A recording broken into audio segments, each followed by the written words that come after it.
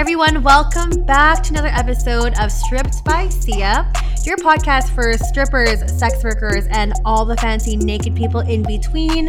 I am your host, Steph Sia, aka Kimchi on stage. You can catch me dancing on these strip club stages here in Vancouver, Canada at some point.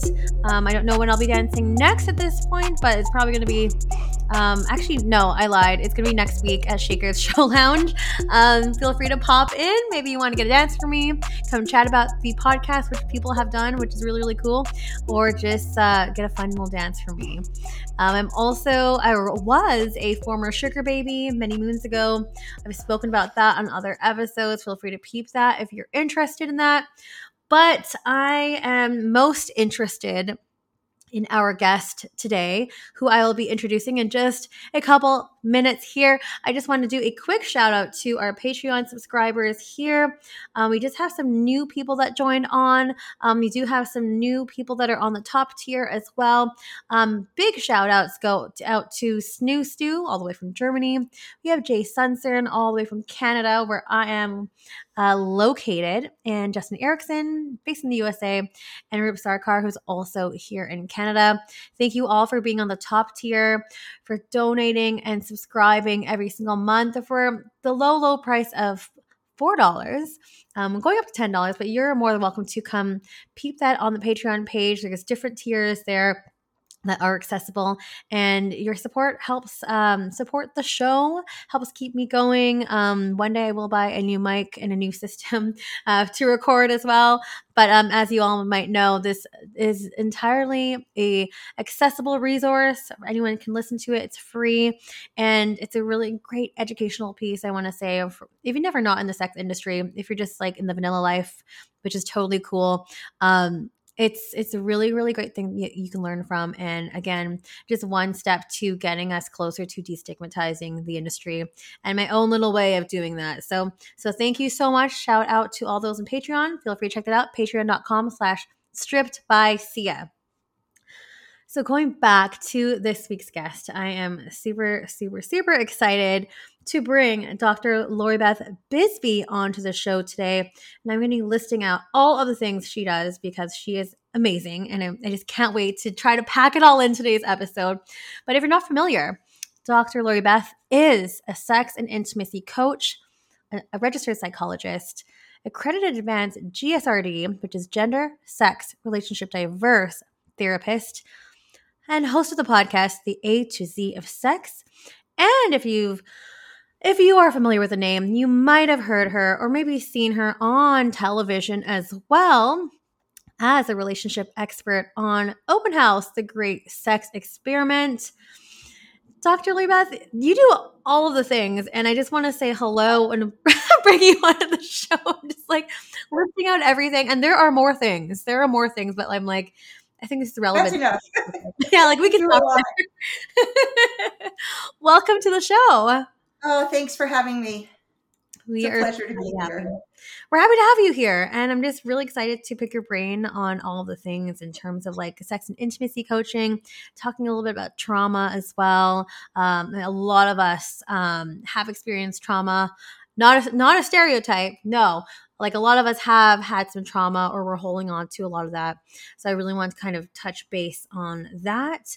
And also just hear about your own story as well, because I read a little bit online, but I would love to hear your own story in your own words as well. But before we move on to things, I would love to kind of hear yourself and talk about like who you think you are, how you define yourself in your own words and terms. So I define myself as a queer, polyamorous leather woman. I live in a 24/7 authority transfer-based relationship. Otherwise, for people in previous terms, was known as power exchange. But we don't use that term anymore. Oh. The reason we don't use that term is that you actually don't hand your power over ever. And it's important that people understand that your power is your power. And so I use the example of if you own a really nice car and your friend asks, can I drive your car? You give them the keys to the car, but you don't give them the car. Right. Right. And so when you are handing over, you're handing over authority, but you always have power. And that means that the relationship is fully consensual and you can leave at any time. You can stop at any time. And I think that's always an important thing for people to understand when you say that you live this way, because people panic when you say you live this way. Right. Okay. I had no idea that that term was like no longer used. So thank you already. I'm already Well, learning we and try. We're trying educating one person at a time. I still think a lot of people, because when you just come into the idea of BDSM and the power dynamic of it, people still use power exchange so much that I think it'll be a long time before that gets dropped. Mhm. But it's more accurate to talk about handing over authority. Authority, right. And we can definitely get into a little bit of that later too, because we have had a lot of people that are in the kink community as well as the BDSM community and polyamory community as well come onto the show too. So I'd love to hear a bit more about that too when we get into the nitty gritty of everything. But sorry to interrupt your introduction there. No, that's how I live personally as a therapist. I have two specialties. One of them is the treatment of trauma. I co-authored a book on that in Mhm. 1988. Oh my God, I'm aging myself. Um, and the other one is gender, sex, and relationship diversity. So basically, Mhm. that means that while I will work with anybody about sex and intimacy issues and relationship issues, most of my clientele are considered to be living in some form of alternative lifestyle. An alternative lifestyle ends up being defined as anything from LGBTQ to kink and BDSM to non-monogamy to sex work, because people consider that to be alternative. So that's most of my clientele. Right. And work-wise, that's where I specialize. Gotcha. And that's really interesting because you mentioned sex work as part of that group as well. Like, and you know, a lot of people do think it's alternative. Um, what would you say about that? Because, like, again, like for me and my show, I'm just really trying to normalize our profession just because it is just like, I mean, it's not like any other job, but like it should be treated as such. So I would love for you to kind of like hear a little bit about your own thoughts on that. Well, so I mean, I like it actually ending up in the alternative category because it emphasizes the fact that it's a choice. Hmm. And so it normalizes sex work from the point of view of saying this is a choice that people make. And it is a choice that might look different from a heteronormative standard lifestyle choice. And that actually sex work has its own set of challenges when it comes to sex and relationships. And I think if a therapist doesn't recognize that there are challenges, not reasons to get out of sex work, just Hmm. challenges, right? Like my work has challenges to relationships. Because of what I do every day, there are specific challenges that arise in my personal relationships. And so I look at sex work in the same way because of what a sex worker does every day. There are particular challenges that arise in sex and relationships that we would look at, but not with the bias that often comes with that when somebody goes to see a coach, a counselor, or a therapist, which is they localize the problems in what you do for a living. Right. Yeah. And like we've spoken to a couple of therapists on the show at some point too that are sex worker friendly therapists because, as you know, and you mentioned, there is bias out there too. And like not a lot of therapists are sex worker friendly, or as you mentioned, will be trying to convince you to get out They're of not the not industry. only not friendly, they're not knowledgeable. So Mhm. they haven't patronized any kind of sex work themselves. They've not been exposed to sex work. They don't understand what a wide range that is. Um, and so even if you are not biased, to not know anything about it can be problematic. Yeah, and I feel that that definitely is. Yeah, you hit the nail on the head for that one for sure. Just because, like, what then? What kind of advice could you possibly give if you are so like far away from that world and you have no depth or no knowledge, no empathy to deal with that? That can be really dangerous and not a safe environment for a sex worker seeking that kind of therapy. So, Yeah, and we'll definitely speak about stuff like that later on in the show as well. There's lots to talk about today. I'm gonna again trying to squeeze it all in this tight little hour. But Lori Beth, I would really love to hear like your upbringing, your background and stuff as well, and how it got you here. How did you get yourself here? So, I mean, I grew up in a household where boundaries were very variable. So I grew up not feeling like I had a lot of rights to say no and to establish nice, clear physical boundaries and nice, clear emotional boundaries.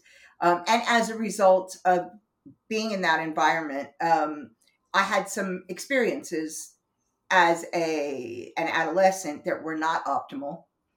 And and then I went away to university. And I already knew that I was sexually different from what I was being taught about, the little teaching we got in school. People need to keep in mind I am not a young woman, so we had even less training, and there was no internet when I was growing up. Let's put it this way. Let's put it this way. The first home computers didn't come out until I was in university. So that just gives you kind of a context. And so I knew I was different. And part of the way I knew that was by saying something to one of my friends who went, "What are you talking about?" Oh no. And so, yeah, no, it was really awful. So that's where sort of a desire to understand started. When I was in university, I'd already identified that I liked being in the submissive role during sex. I identified that I identified that when I was 15, 14. And so a friend of mine introduced me to a man, and he turned out to be a monster. And I had, at 19, an experience that caused me to get post traumatic stress disorder. I was kept a prisoner for 5 days and multiply abused. And it was really life changing, yes, but it was a really intense experience that had a number of impacts, one of which was I got post traumatic stress disorder. The other bit, though, was that as far as my sexuality was concerned, because what I wanted was some of the things that he did to me before he became a monster. So for 2 weeks, he was a doll, and then he was a monster. It screwed me up because now I wanted things that I felt led to me ending up in this situation. So I thought it was all my fault. But even afterwards, I still wanted them. So it was a real mess to untangle. What do I do with my desires when my desires seem to be screwed up and ended up getting me in trouble? So when I decided to go to school to study psychology, and the two areas that I was interested in were the treatment of trauma and sex and relationships because of my background. And so that's what I ended up looking at. And I spent the first part of my career completely embedded in the trauma world with a small practice around sex and relationships. And then I built up the sex and relationships practice. Wow. And there you are. Here you Yeah. are today. Yeah. And I treat people in the way that I was treated that helped me get rid of the PTSD. So, I got successful treatment, and I don't have and haven't had PTSD for many, many years. Wow. It is, I wouldn't really remember the anniversary of the trauma anymore, except that my son happens to be born right on the anniversary. Oh my gosh. Yeah. And so it'll be 40 years this year. Wow. Since that. And my life is absolutely amazing. Couldn't be more different than I was right after that. So for people who have experienced intense trauma, it is actually possible not to just learn to manage your triggers, but actually to have that be something that's in your past and to go on and thrive and just be content and happy in your life and make really good choices. That's amazing. And that's so nice to hear as well, just because and I know there's a lot of listeners that have had trauma and suffer from anxiety. And that just seems to be really comforting to know that it is possible to move on from that, really move on. Not like what you said too, just managing your triggers, but to have that separation. So that's amazing. And I'm really sorry to hear what happened to you, and just thank you for sharing and being vulnerable right now with that, because it's hard. It's really Well, I hard. mean, it really isn't that hard for me to talk about anymore Mhm. because it is really in my past. When I was on Open House, I was dealing with a guy who was talking about um, a trauma that he'd experienced, and he was insisting that he was over it, and he kept getting really, really angry about it. And I said to him, "Do you want to know how you know when the trauma is finished? You no longer regret that it happened. You no longer care. It's not important anymore." Mhm. And I get really uptight that therapists are still telling people that the only way to do this is to manage it, that there's no way to actually put this in your past, that you just have to learn to defuse things and step lightly around them and manage them. And that's just not true. So that's one of my big soapboxes that I constantly tell people, that it is actually possible to have a life after trauma. You do have to do the right work. Yeah. So you need the right trauma therapy, and it is hard work. No lie, it is hard work. But if you're willing to do that, then you can move on. I wrote my memoir some years ago. I wrote an erotic memoir instead of writing a straightforward memoir. So, and just like you're trying to normalize sex work, one of the things for me was normalizing extreme kinks. And so what I did was, my erotic memoir, you have a piece of erotica, then a description of my history that I relate to that piece of erotica, and then a little bit of analysis throughout the book. Cool. That It is is. so It's really awesome. cool. It's really cool. But right after I wrote that, people were like, "Oh my god, oh my god, I'm so sorry. Are you okay?" And I was like, "I am now." I wasn't then, right? Yeah. And I think that's what the important thing is that I am now, but I wasn't then. Mm-hmm. And lots of people have trauma that isn't of the same level of devastation as mine was. Like, I gave the very bare bones here. In the book, it goes into it in detail. But also, lots of people have trauma that I would call like ordinary trauma, in quotes, Mm. which are the things that many of us experience, like catastrophic loss, when somebody that we're very close to dies, losing pets, Right. Yeah, I guess major it's accidents, ordinary. Right. right? Ordinary, but it can have just as much of an impact. Yeah. I mean, like, how do you measure the impact it can have in someone? Because, like, if I can share, like, my own trauma on the podcast, I was sexually assaulted at the age of 18. And I don't know, like, I maybe it's just the way that I've internalized it, or maybe, like, I'm very okay and open to talking about it. But, like, what what I feel is, I just don't feel like I have been that affected by it, or maybe that's just how I'm packaging it. But I can talk freely about it. I just feel like I should have been more devastated about it. What can you tell about that? There is, because like there is no should, and that's one of the things that drives me crazy, right? Hmm. So you were sexually assaulted, and it didn't impact you to the intensity that you thought it would because of what everybody talks about. Yeah. Everybody's different. Everybody's different. Everybody's resilience levels are different. Um, Everybody's got a whole different constellation of events. And you just say sexual assault. Now, some people would describe what I went through as rape and sexual assault. Hmm. But I bet what I went through and what you went through are categorically, there are very few people who have been through what I've been through. So I can confidently say I probably went through something that was what other people would go, that was bigger, right? Right. It doesn't matter. I could have been less affected and you could have been more affected. You never know. So rather than kind of figuring out what you should be feeling, look at what you are feeling. If it's not something that causes you symptoms in your life, it doesn't trigger, and it doesn't cause you to try to avoid things, or doesn't cause intrusive thoughts, doesn't make you anxious, then that's fine. It's a part of life that you have integrated. Hmm. And there's no need to be worried about the fact that it isn't a big thing, right? Yeah.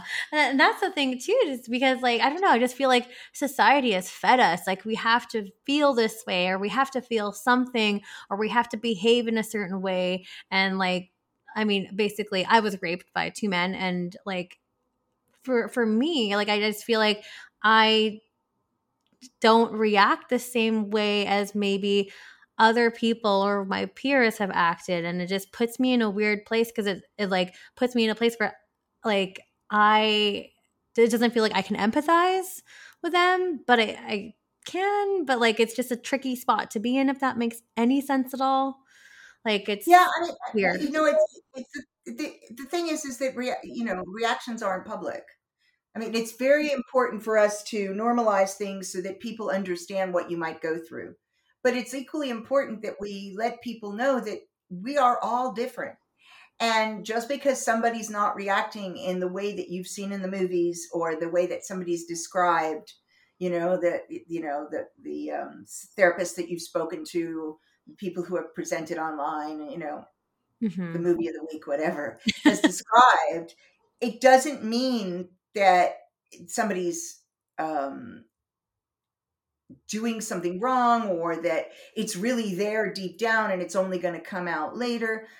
Sometimes that's true. Sometimes people really shove stuff down and it comes out later, but other times it isn't. And we don't know all the factors that cause people to experience trauma on the emotional side when things happen that are terrible, right? We don't know what causes one person 100% to get post-traumatic stress disorder and the next person to be upset for a couple of weeks and then sort it out.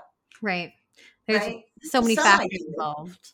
Yeah, we have some ideas. Like one of the things we know is the more trauma you've experienced, the more likely you are to have a response. But we also know that the more trauma you've experienced, the less likely you are to have a response. And so people are like, what are you saying? What that means is that for any given event, the fact that you've already experienced a lot of trauma will protect you to some degree. But it also means that particular events, and we can't predict which ones they were, if they do strike home, are likely to cause you to have a stronger response. Right. Gosh, I mean, this whole world is completely fascinating. And I'm sure we can spend hours and hours talking about just trauma alone. But I know like a lot of people, especially people in the audience, we always love, and going back to kind of what you were mentioning earlier with the outdated term of power exchange, but you're now referring to as authority transfer. I'd love to hear more about that because there is a lot of people that do listen to the show and are also part of that community as well. Can you talk to us about power in general and like how that contributes to different types of relationships like BDSM, like our kink community, and like polyamory? Sure. Okay, so all relationships have power dynamics, right? Yes. So ordinary relationships have power dynamics.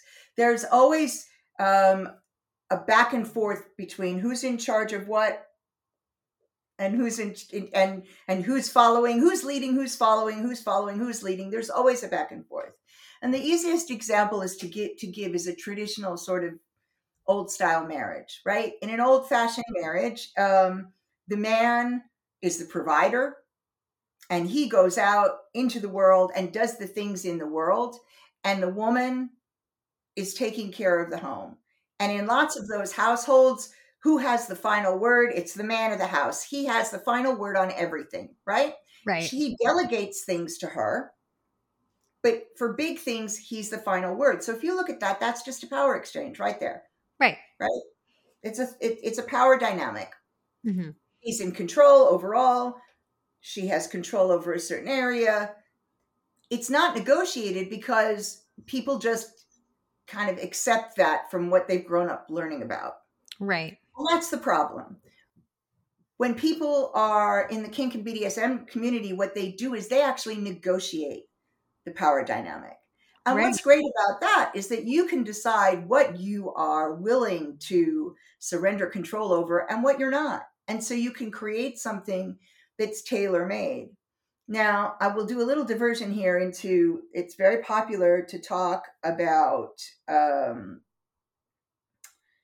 the fact that in polyamory that things should be equal and every relationship should be equal. And right. I've heard that before.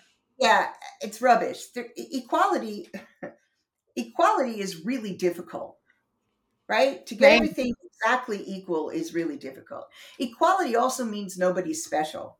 And that's not what anybody really wants when they're talking about what they want in a relationship. What they mean when they're saying it needs to be equal is I don't feel as special as that other person over there. I Right. want to feel as special, right? Yeah, of course. So rather than kind of do this thing where we're trying to make things equal, which never works anyway, look at where the balances are going to be is a much easier way to do it. And again, because you're openly negotiating it. So power is sexy, right? Yeah. Power is Definitely. really sexy, which is why people bother with authority transfer, right? Because power is Mhm. sexy. And particularly if you are somebody who in life wields a lot of power, letting go of power is also very sexy. Yes. Being Yes. able to give up control is amazingly fun when you are the one who's making all the decisions and in control in the world.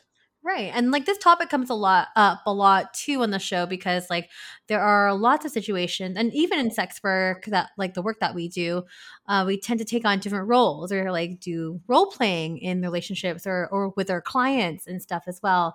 I'd really be curious to hear about the power dynamic between say a provider and a client, how that works. So that's a harder one. That's Yeah. complicated, right? Very Because even complicated. if they're asking you to be in the submissive role, right? Um, that's actually somewhat easier if they're asking you to be in the submissive role. But let's say they want you to be dominant, Right. but they're paying you. Yes. And that cash has power attached to it, right? Yes. The currency is power. The power is flowing towards you. They're giving you this because that's power in the world for you, Mm-hmm. right? Right. So let's say you're going to be dominant with somebody, but you don't want to do any of the things that he or she wants to do, right? That they Okay. want to do. That's problematic because if you say, well, I'm not willing to do any of those things, and the things you're willing to do, they're not interested in, you lost a client. Right. Yeah. Well, and Whereas if you're doing that kind of power exchange with a partner or in a situation in which money is not changing hands, so it's not a professional relationship, it's a personal relationship, you can negotiate beforehand and then hand over during the whole session. And then, you are free to do everything you want to do within the limits that you guys agreed upon before the session. right. It's a little bit more different. I think sex workers feel less free to be themselves in those circumstances because there's a script that somebody might come to you with. And even though it's not your thing and it doesn't really turn you on, if you're going to satisfy the customer and therefore have a repeat customer, you have to kind of do the script. Yeah. Yeah. I definitely hear you. And I was really curious to talk to you about this because, like, back in my time as a sugar baby, going back to that cash is power, that was always above my head, tempting me to be like, okay, if you do this, this, and this, then you'll get more money. I'll pay you more. And I'd be tempted by that, even though that was crossing my boundaries. But then back in the day, I didn't have boundaries. So, like, that was that was a whole thing. But I mean, like, I'm curious to hear about like how for those who are, say like we kind of have already negotiated what we wanted, and that's fine, we're not going to be crossing boundaries or anything like that. Like, who has the power in that? Say, would it be for the provider or would it be for the client? Does Well, that make any it depends on what you're doing, right? It's like right? if you're doing a full on authority transfer, then if you've already negotiated the boundaries and you're going to stick to the boundaries and you're the dominant person, then you might be the one who's got the control, the power there, the authority there, right? Yeah. But, or you might be giving it up. If you're going to be the submissive side, you might be giving it up. But, but there's always the possibility in that kind of relationship more so, I think, than in personal ones, although people do push boundaries in personal ones too. There's always that possibility that what you described, I've heard other people describe, right? Yeah. Whereas, like, the person that I was escorting, and I've heard it a lot actually from sugar babies, where like the guy that I was dating, and this was definitely the role, I set my boundaries, and then he would say, well, I'd like you to do this, and then I'll buy you this, or I'll give you that, Yeah. and so that was definitely the means of power right there, the Yeah. currency. For sure. And like, it's interesting that you mentioned that you hear this a lot coming from sugar babies, because again, like, I just feel like a lot of sugar daddies will try to take advantage of sugar babies because we don't have these boundaries established, or because we can possibly be tempted with more cash, as opposed to like professional escorts. Like, we'll have a services menu, and if it's not on there, you're not going to entertain that. And don't even think, if you're a client, you're going to be starting to bring that up midway through your session, because you're going to be blocked, deleted, and kicked out like right away. You know what I mean? Well, that's because you have very clear boundaries as an escort there. And then in the sugar baby relationship, because it's a girlfriend sort of experience. Right. The problem is people don't set really clear boundaries. You can, though, right? You can decide that that's what you're going to do, and you educate your client about that, because they're still a client, right? Yes. You're still a client, and they know that. They can pretend in their mind whatever they want to pretend. But if they're supporting you, and you have one or more than one of them supporting you, and that's what you do for work, they're your client. And so you can actually choose to say, yes, although I don't have the same kind of menu of services that somebody who is doing this on an hourly basis or a nightly basis, one night at a time, I do actually have my limits. Right. These are the things that are included in me being a sugar baby. These are the things, these are my limits. These limits are not negotiable. Yeah. Yeah. And I feel like that conversation probably doesn't happen as often as it needs to. And I'm just speaking from personal experience. So, but the expectation is that you won't have the conversation. That's why. So if you're educated to know that it's a good thing to do, then you will bring it up. But the expectation from the guy's side is you won't have that conversation. Yeah. And I feel like, and I don't want to harp on men, but I feel like sometimes I hate generalizing too, because that's also problematic, and it's not productive.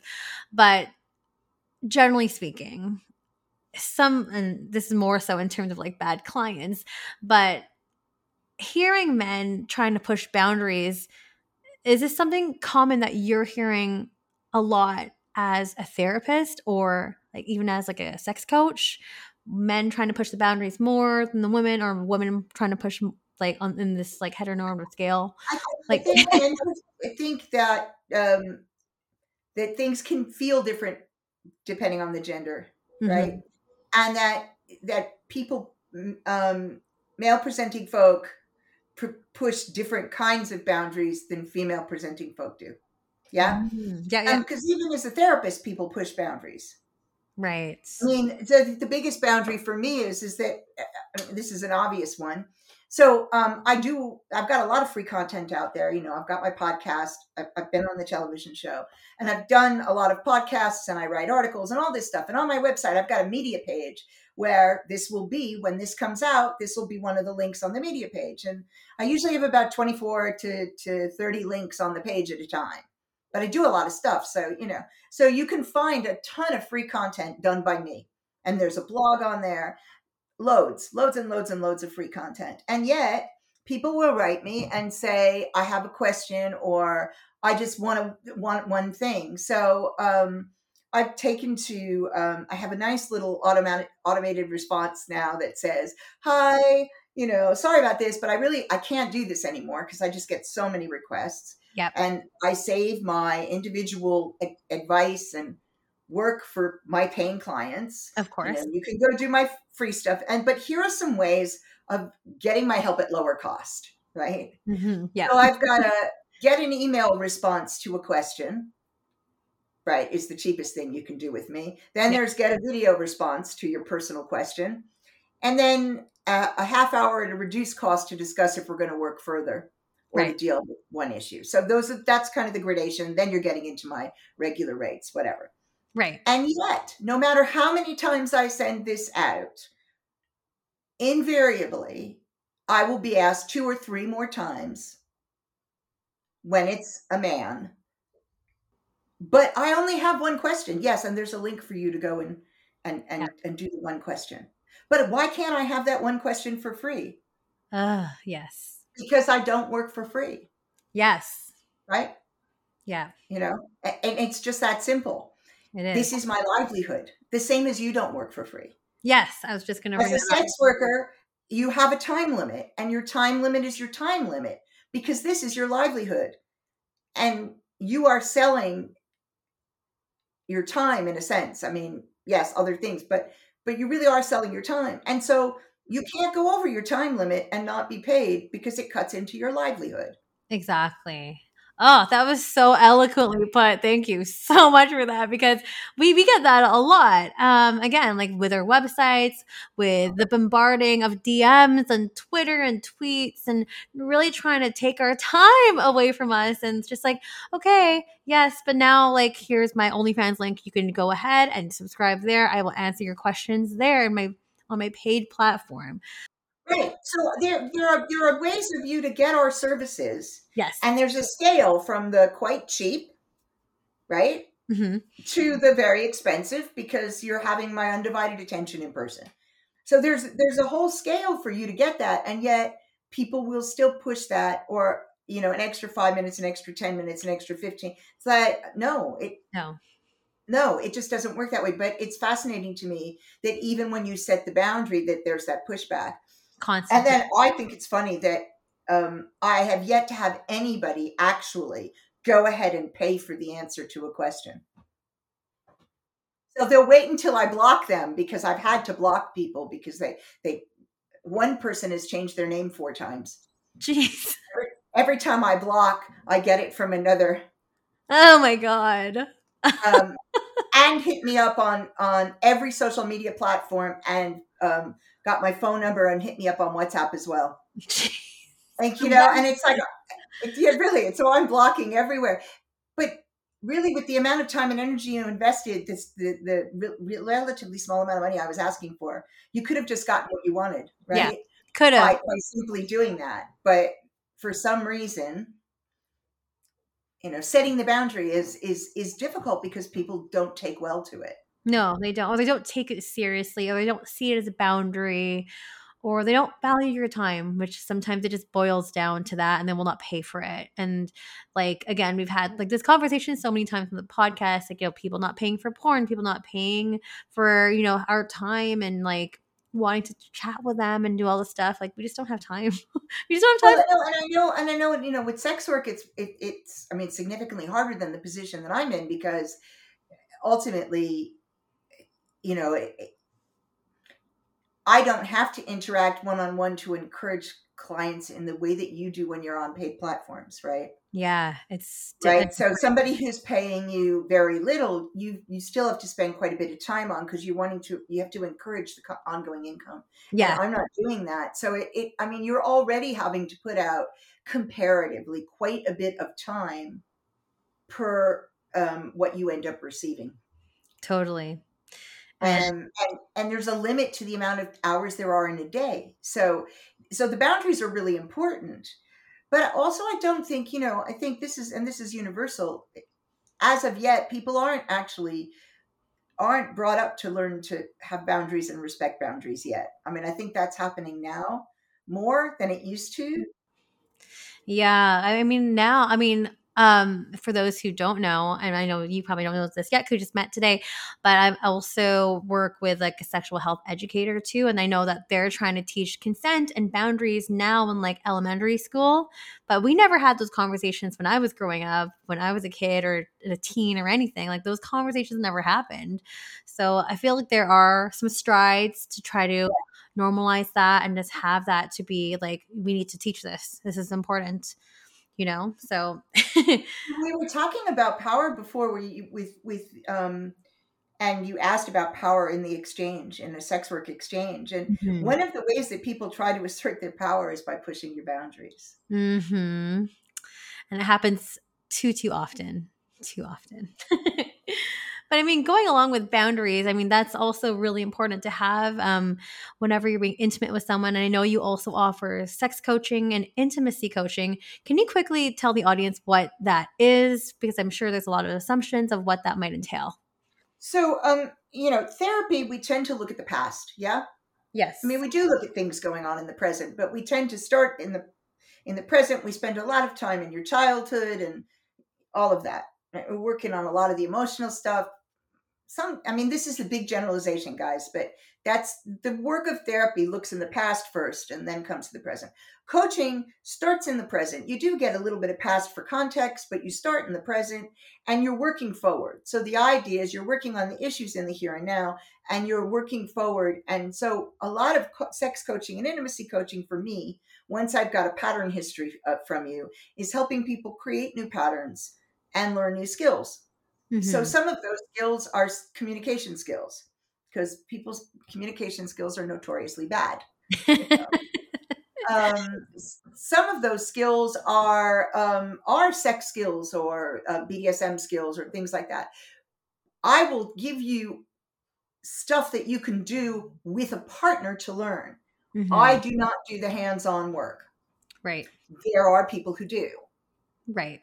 I don't. And I don't because it would be confusing because I also do therapy with people and there you couldn't, mm-hmm. right? That would be frowned upon in a big way. And so because I have both roles, even if I'm sticking to one role with somebody and I'm not doing therapy, it's just easier for me not to be involved in that part of it. Gotcha. So the most people have ever seen me do is a demonstration with a partner of mine. Mm-hmm. We demonstrate for something for somebody so they can see how you might do it. Gotcha. That makes sense. But most of the coaching is around skills and helping people to communicate more and helping people get rid of shame because shame is a big thing that comes in. Yes. Own their desires, find their desires, so sometimes I'll send people to sex workers. Mm-hmm. Yes. Thank you. Yeah. Well, so one of the things, like I remember, and I did this recently, I was talking to a couple who were opening up and they were really struggling around jealousy and around fears that anybody that they opened up with was going to want to step into the relationship, and they just couldn't manage those fears. Now, in the show that I was on, we had a closed environment that made that easier. So it made it possible for people to manage the fears when they first tried something out. And I was there to help with the emotions that came up. And that's the whole point of the show. But in the world, again, if you don't know how to risk assess, it can be difficult. You can be worried that somebody's really going to come and try and steal your partner or whatever. So I said, well, why don't you just hire a sex worker? Yeah. And these people were completely shocked with me. I mean, it's like, of course. And I said, well, if you hire a woman and you tell her what you want and it's within her services, so she accepts the job, then she's there to do her job. She'll have a great time with you. It's not like she's going to be, not there, not present, not taking part, but she's there to do her job. And when her job is over, she goes away. Yeah. That's how it works. That's what the service is. And so that way you don't have to worry that she wants something from this man. She's not looking for a personal relationship with your partner, or he's not. And I've sent people to male sex workers as well. Or he's not, they're just not. They're there to do their job. And so you can try something out with somebody who's got experience, mm-hmm. who knows what they're doing, and who takes that emotional burden away from you to see if it's something you even want. That's so genius, because I feel like a lot of the times, and thank you for sending people our way. That's just amazing. I love to hear that. As I feel like, how often does a conversation come up in terms of, like, I guess, playing on that jealousy conversation? Is that a common thing that comes up in conversation, like, a lot? Pretty all frequent? The time. Oh, all the time.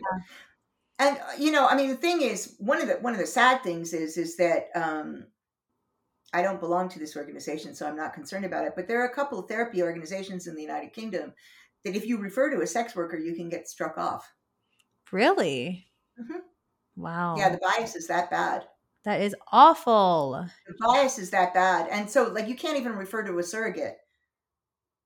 And I refer to surrogates as well because, because I'm not doing that part of the work. Mm-hmm. Mm-hmm. And there's work to be done. And there's nothing, to me, going to a professional does a lot of things. And I mean a professional, right? Mm-hmm. I'm not telling them to go find somebody on Craigslist or in the want ads. Although, these days, because of the new laws, that might be the only place you can be. So please, I'm not trying to insult people who have to advertise there. But I'm talking about people who are professional. This is their job. They get themselves tested. They make sure that they're sexually healthy. They have boundaries. They're clear about what they'll do and what they won't do. That's, if you're going to be experimenting and you want to take some of the fears out of picking somebody at random in the world, that's a nice way to do it. Totally. I mean, going back to like your clients and stuff too, are they mostly couples? Are they individuals? Or like, who are they mostly? I have everybody. Everybody. I see individuals. I see couples. I see hetero couples, gay couples, mixed couples, trans couples. I see 3s and 4s. Yeah, I see everybody. And I also run groups. So, I have a really good time. Yeah, I bet you do. I mean, like going back to the conversation in terms of like who can benefit from this, I know that like a lot of clients might be able to see sex therapists for whatever anxiety that they may have or nervousness or stigma or shame. Do you want to speak a little bit about that and like how you can help solve that? I know that everyone's different and each case is different, but go into that. But okay, so I work with people specifically on looking at where the shame comes from a bit. We're not going to go and try and find. Sometimes people come and they want to know where the kink comes from. Yeah. And trace it back to its origin. That's a waste of money most of the time, right? Because it's not easy to do. And it takes a long time. And so the more time you're with me, the more expensive it is, right? Yeah. So you don't really want to be doing that. But sometimes it's good to be able to identify where is the shame coming from? What is the shame around? And I do specific things to help people bust that shame. And that runs the gamut from some of it from educating. Like sometimes people aren't aware that there are whole communities out there that share their kink. Yeah.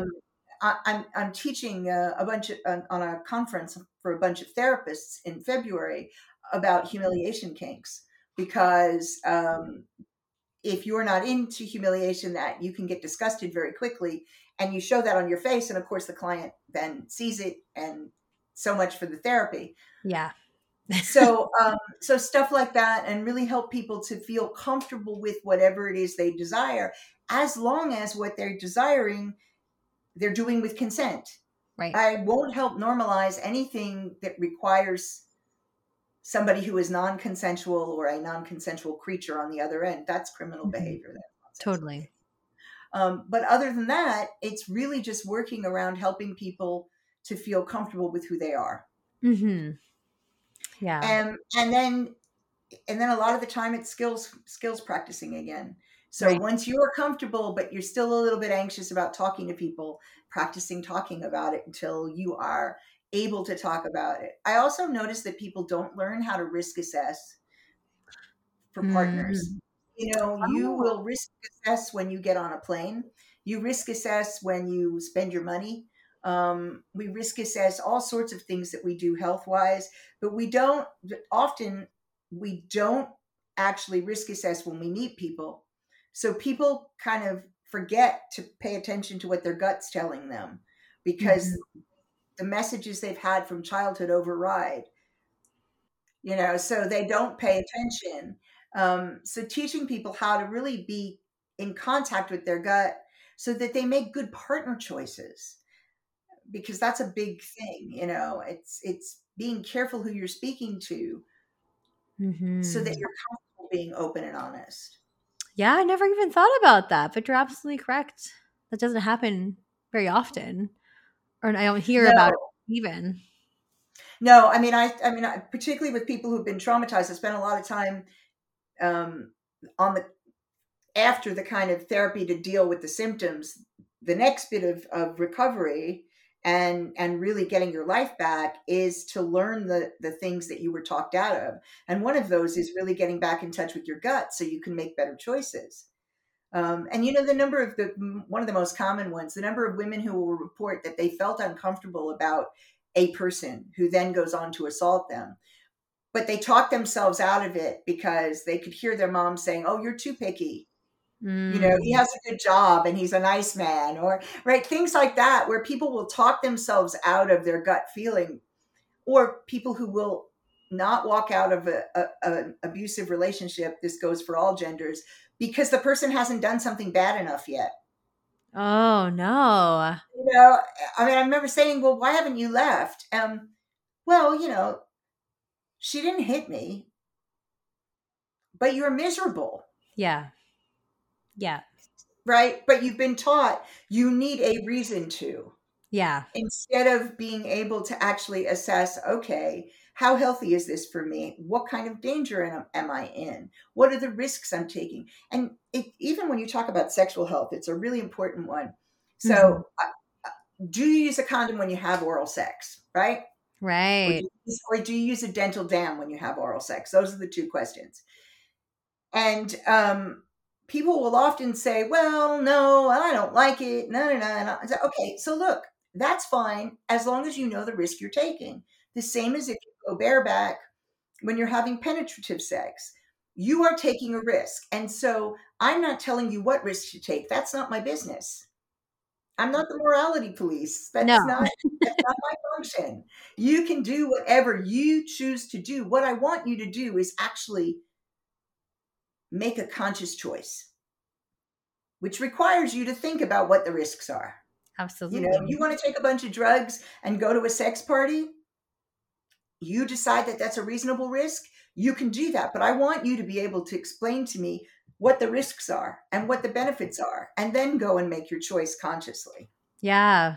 Yeah. Because I feel like sometimes, maybe a lot of the time, we don't even think about that. And sometimes we are just too spontaneous or too in the moment, or things like that. Like, people don't, like people my age, when I was like 20 before, I never thought about using like a lot of protection when it came to like oral sex.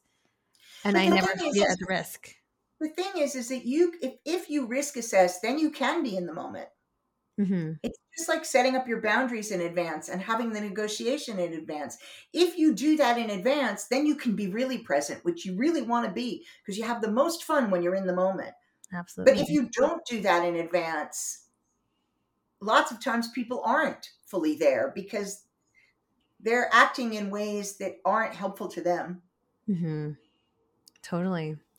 I asked you about clients of sex workers seeing you. But what about sex workers seeing you? Because I don't know. I feel like maybe we need some coaching sometimes. Maybe we have our own issues when it comes to intimacy, when we can't separate the two, or maybe we're just not turned on anymore. Stuff like that. Like, tell us about that. I do see sex workers. Sex workers, and I because I'm sex worker friendly and knowledgeable, it's not unusual for somebody to seek me out.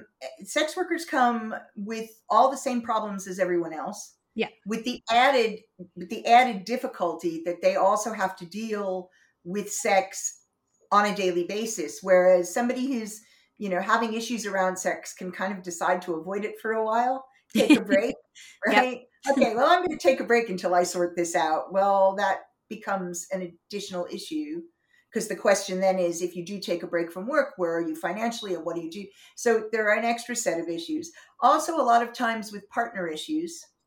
Mm-hmm. And so I've done some couple work with a partner who's not the sex worker and the sex worker, in trying to discuss what boundaries are and what things look like to get over some of the main issues. Because people forget that, sex workers have lives, completely separate lives. Yeah. And they have partners, and their partners, and many people have partners who know what they do. Yes. Yeah. That's a huge. So it's working with that. Also with couples who work in the industry. And that's interesting, because sometimes that, jealousy is definitely a theme that runs through. Yeah. Yeah, and dealing with that. So jealousy can definitely be a common theme in any relationship, yeah. whether or I not mean, you're a sex worker or not. well, I think I just did a podcast on jealousy and envy on my podcast recently, and what I was talking about with this amazing therapist who had written an article that was brilliant. What we were talking about was the differences, and I was saying that I don't really get jealous, and he was like, ever? And I was like, well, no, not ever in my life, but now in the relationship that I'm in, the marriage that I'm in, I don't, because we've been together 13 and a half years. And so I feel very secure in his feelings for me. And I also feel very secure in the relationship. I don't worry that somebody's going to come and grab him and take him away. So jealousy isn't a thing, but I still have envy sometimes. Like if I'm working and he's getting to have fun, I might be envious. I also can experience jealousy in new relationships sometimes. I'm pretty confident. And so, and that's because I do work on myself, not, I mean, that people don't realize, the way you get to be in this position of confidence and comfort with yourself is actually by doing work on yourself. And I do. Yeah. And so jealousy is not a big thing for me, but envy definitely crops up. Wow. I mean, how do you like when you have issues, like who do you go to? I know you said you work on yourself, but like is there any times that you seek someone too? Well, yeah, when I say I work on myself, I don't mean I'm doing it alone. No. I mean, I do stuff alone, but I have a peer that we talk every week, and so we do a lot of stuff back and forth. I have a supervisor that I see, and I see my supervisor monthly. If something came up that was more than that, and it was to do with a client, I could see him more often. I have gone back into therapy at times when I felt a need for that. I've done personal development. So there's all sorts of ways that I do stuff, but I always have outlets and places where I can get help because it's essential. You can't work with clients unless you're doing well. Absolutely. That's so important. And you set such a good example for that too. So thanks for sharing. Dr. Lori Beth, I'd love to go into some questions here that came in from the audience. And I know we were talking about free and we should be charging for stuff. A couple questions that came in from the audience. You're free to answer. We're free to skip. It's up to you. But let's go into it because now we just have a few minutes left here. This person from Twitter writes in, the book, The Body Keeps the Score, is great in discussing how trauma affects the body. How do the penis and vulva hold trauma? No different than the rest of the body, right? Just a body part. It's a body part. So, what he talks about a lot is the way we hold it. It's neural, right? It's nerves, and we've got nerves. So we've got nerves in the vulva, we've got nerves in the penis. So the same way everywhere. There isn't any real difference. Gotcha. Next person writes in, I've been in a relationship for 3.5 years with my partner, and before meeting him, I was experimenting with open relationships. How can I tell my monogamous partner that I'm not fully monogamous? Okay. So that's a delicate one if you've never mentioned it before. One way of doing that is starting to talk about what your past looked like. And if you haven't shared that with them, it's a good thing to be looking at doing. And seeing their response. Right. If it looks like they're going to find it really difficult, I would definitely suggest doing it with a coach. Mm-hmm. Instead of doing it on your own, if it looks like it's going to become a very sticky conversation. There are couples where one person is monogamous and the other person is not. It can be done. I have like a subspecialty in that because I wrote an article on it once. So all these people have come to me over the years from that article. It can be done. It is hard work. It's harder work than when your orientation is both the same, but it can be done, but you do have to negotiate it very carefully. So if this is something that hasn't been negotiated, I would suggest feeling out what they think about open relationships. finding a way to talk about your past. And then if you think it's going to be a really big bugbear, like you can't move it from the past to how you're feeling in the present, get some help to have that conversation be one where there's a professional there who can help translate and explain and keep you civil with each other. Perfect. And we'll be plugging Dr. Lori Beth Bisbee's links in the show notes if you haven't clicked already, in case you're looking for her expert advice. Next question we have, what are some ways my partner and I can spice up a relationship besides the common messaging that you see in society, i.e. introducing a toy, going to the strip club, role playing, lingerie, and etc.? So, you're saying you don't want to try the common ways. So what I would suggest is go to erotica and in order to figure out what might be a good way to spice your relationship up. I send my clients to erotica. I send them to written erotica. I send them to audio porn and porn. You have your choice. There are also lots of movies. If you don't like straight porn, if that's not your thing and you want something with a storyline, I've got an ebook. It's 100 movies that are not X-rated with all sorts of movies that are pretty hot and pretty heavy in all sorts of different ways, but there are no cum shots, right? So, but I suggest that the two of you start exploring, and you can each go off and read your own stuff and find stuff and then bring it back. Like reading to each other can be really hot. And watching things together can be really hot. But that's where your exploration starts. And that's how you decide what you're going to do to spice things up instead of just kind of going, oh, let's try role playing this week. Right. Go and see what's out there and see if something grabs you. And if it grabs you, that's the direction you go in. Gotcha. And last question, and we're just going to squeeze this one in. This one is coming in from a sex worker as well. So this person is writing in, I have a regular. He treats me really well. We've been together for about a couple of years now. He pays me wonderfully. However, where am I? Oh, shoot. Sorry. However, he tends to trauma dump all the time in terms of just dropping everything on me with his workday. And now it's coming to a point where I am done with it. What can I say to my regular? I don't want to lose him. That's hard if you've not set a boundary before. I think if you can have a sensitive conversation, I think if I were in your position and you really don't want to lose him, I would give him 10 minutes off the clock and say, I just want to talk to you about something. And then say, I know that one of the things that you appreciate in our relationship is being able to tell me some of the things that have been causing you issues during the day. But I've noticed recently that there's been an awful lot and it's been a bit overwhelming for me. Is there a way that we can negotiate this differently? And I think the offering him the 10 minutes or the 15 minutes to have the conversation because you're raising an issue and you're letting him know that you really want to still keep working with him should make that an easier conversation, and you can negotiate what will work. It also shows him that you value him. Now, he may or may not be okay with that and you may still lose him, but at least you can try to have that conversation in a way that he might be able to hear you, because that's probably not the only reason he's coming to you. But if it's gotten worse recently, he might actually need some actual professional help, and you might be wanting to suggest that. So I really feel you might get more for this part of things by actually talking to a coach or a counselor or a therapist. Yeah, and that's another thing that sex workers, we're not therapists, so just throw that out there. But yeah, that's really, really sound advice for sure. But Dr. Lori Beth Bisbee, where can we find you before we let you go? So the easiest way is drloribethbisbee.com. That's my website. It's got links to most of my stuff. I'm on Instagram I'm at Dr. Bisbee, Twitter at Dr. Bisbee, TikTok I'm at Lori Beth UK.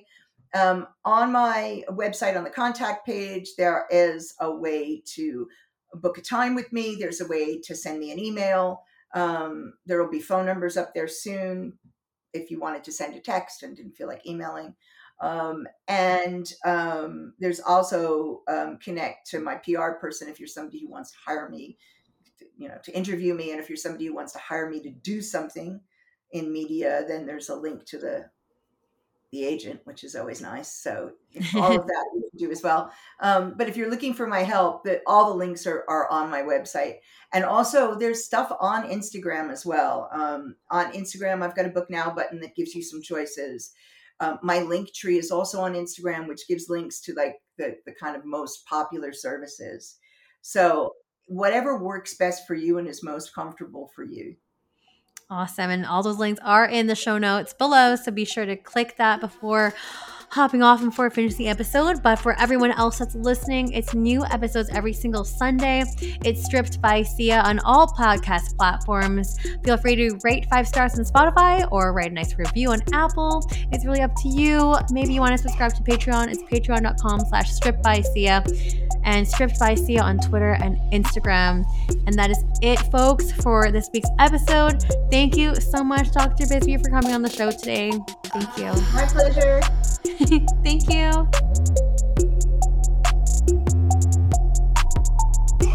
You're listening to Stripped by Sia, hosted, produced, and edited by Steph Sia. Music by Ted D. Graphic design by Maria Bellandarama, and photography by Ian Dabrin.